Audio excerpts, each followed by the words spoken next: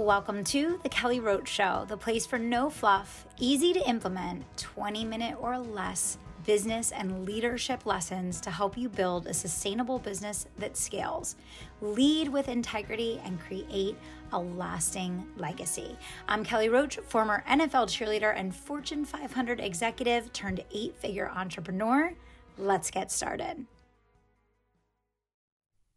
In this episode, we are talking about how to avoid hiring fatigue as you build your dream team. Now, for those of you listening, we all know that finding the right people to help us to build the rocket ship and get it into orbit is no joke. There are a lot of hard lessons and a lot of trials and tribulations that any entrepreneur is going to face on the journey of building their dream team. So today I want to give you some tips and strategies to work through the inevitable challenges that will come up, how to stay focused on your end goal, and some tips and lessons learned along the way that I think will be wildly profitable for you as you build your dream business. Now, first of all, it's important to remember as a foundation that wherever you want to go, whatever you want to do in your business, your team is going to be what's behind the dream. So that means that there is no one listening to this show that can afford to not make building your team, managing, leading, retaining, and up-leveling them a major part of your everyday focus. That's right. You can think of the CEO as the chief talent acquisition strategist in any company. And that doesn't mean that the CEO is out there recruiting every single day. It means that the CEO has an understanding of the talent that is needed in order to accomplish the objectives, and that they're aligning the right people in all the right places with the right roles and responsibilities to achieve the outcomes at hand. The worst thing that you can possibly do as an entrepreneur is be driving a car down the highway as fast as you possibly can, burning a hole in the bottom of the car, pedal to the metal, with 3 flat tires. Because those tires represent the team.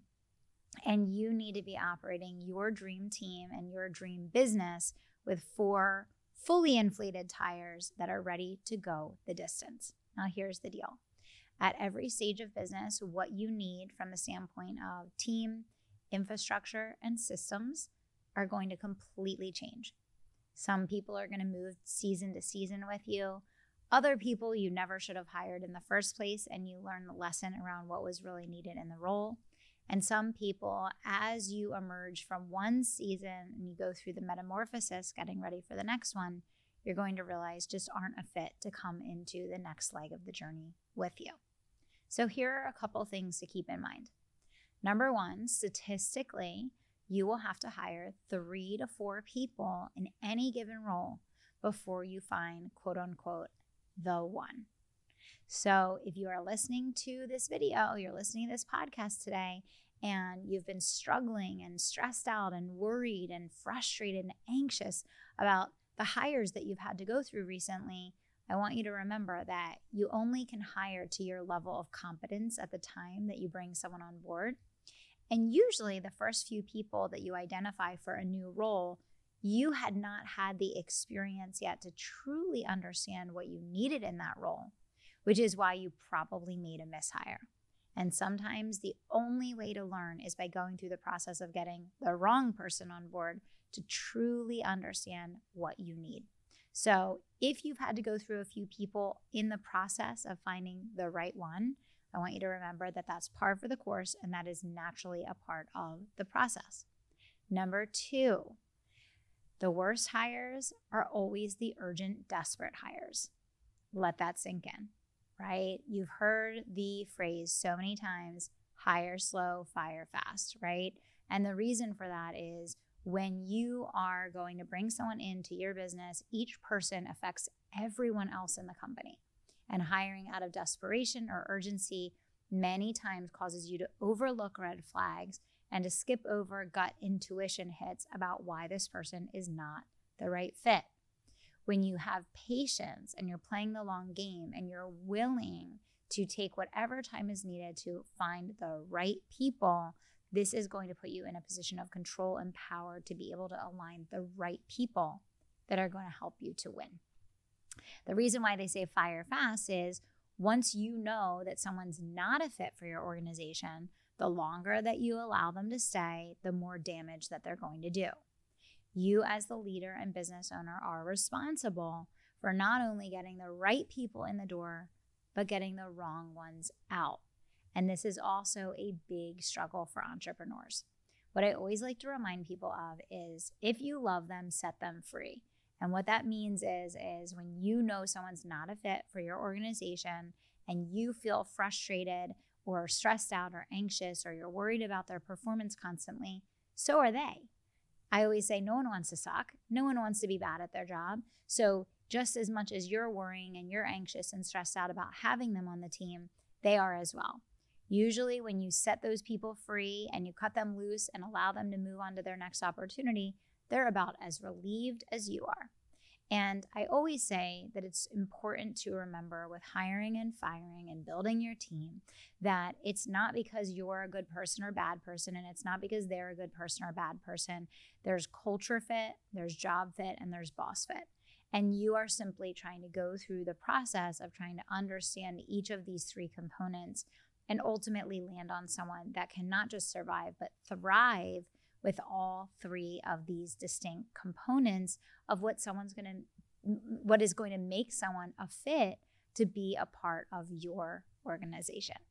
So I hope at this point you are feeling a sense of relief. I hope at this point when you're listening to this podcast that you are realizing maybe you didn't screw up as bad as you thought. I have so many business owners and leaders come to me saying, I just don't know if I even want a team. I just don't know if I'm cut out for this. I don't know if I'm ever going to find anyone qualified who wants to do the work. Well, I'm here to tell you that this is the process that you need to go through on the journey to finding what I like to call your unicorns.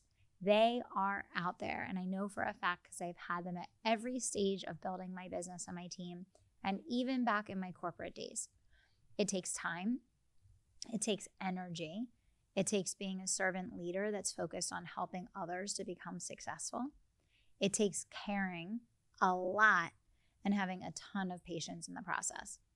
But making sure that you follow these simple rules that I talked about, giving yourself the patience to hire slow, fire fast, making sure that you are following a set process. Many people are not using interview questions and cues so that they're consistent in the way that they're evaluating people, and therefore they miss the mark. And always looking back, we can see the steps that we skipped over or the places that we kind of engaged in shortcuts that led to a mishire. Know that it's par for the course to go through multiple people in your quest to find the exact right one. And trust your gut instinct. It will never lead you wrong. I always say your best source of information and insight is listening to your own gut. Take the time to really evaluate what has worked and what hasn't worked in the past, whether it's in this role or another one, and make sure you learn from the past to inform the future. Most importantly, remember that your role as the CEO is the Chief Talent Acquisition Specialist. And that means that even if you're not the one recruiting, you're making it meaningful, you're making it important, you're ensuring that it is a focus throughout the organization to find the best team members. You've heard the phrase so many times that it's the team with the best overall investment, the best team that is united in purpose, rowing in the same direction, passionate about what they're doing, confident in where they're going, that wins. So thinking about how you can bring each of these components into your team and into your culture is paramount. And finally, I've heard from many small business owners that struggle with the past team members that they've hired or that have been on their team and that they don't really know how to manage that relationship. They're fearful or stressed, anxious, maybe upset about how things have happened with past team members. And because of that, they are no longer excited about building a team in the future, or they feel discouraged or really aren't even sure if what they're dreaming of is possible. What I want to tell you is this. You're going to have to kiss a lot of frogs to finally make it to your prince or princess.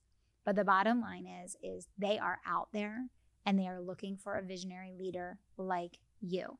Stay the course, be consistent, be persistent, and know that the team is the only way to accomplish the dream. So it is worth any amount of effort that it takes to find the people that belong with you, linking arms to help your rocket ship go into orbit.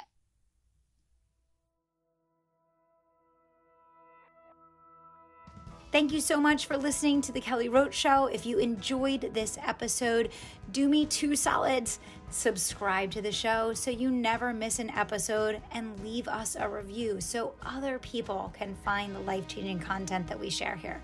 We're on our way to #1, and we need your help getting there. Thanks so much for being a part of the community and for tuning into the show each and every week. We'll see you next time.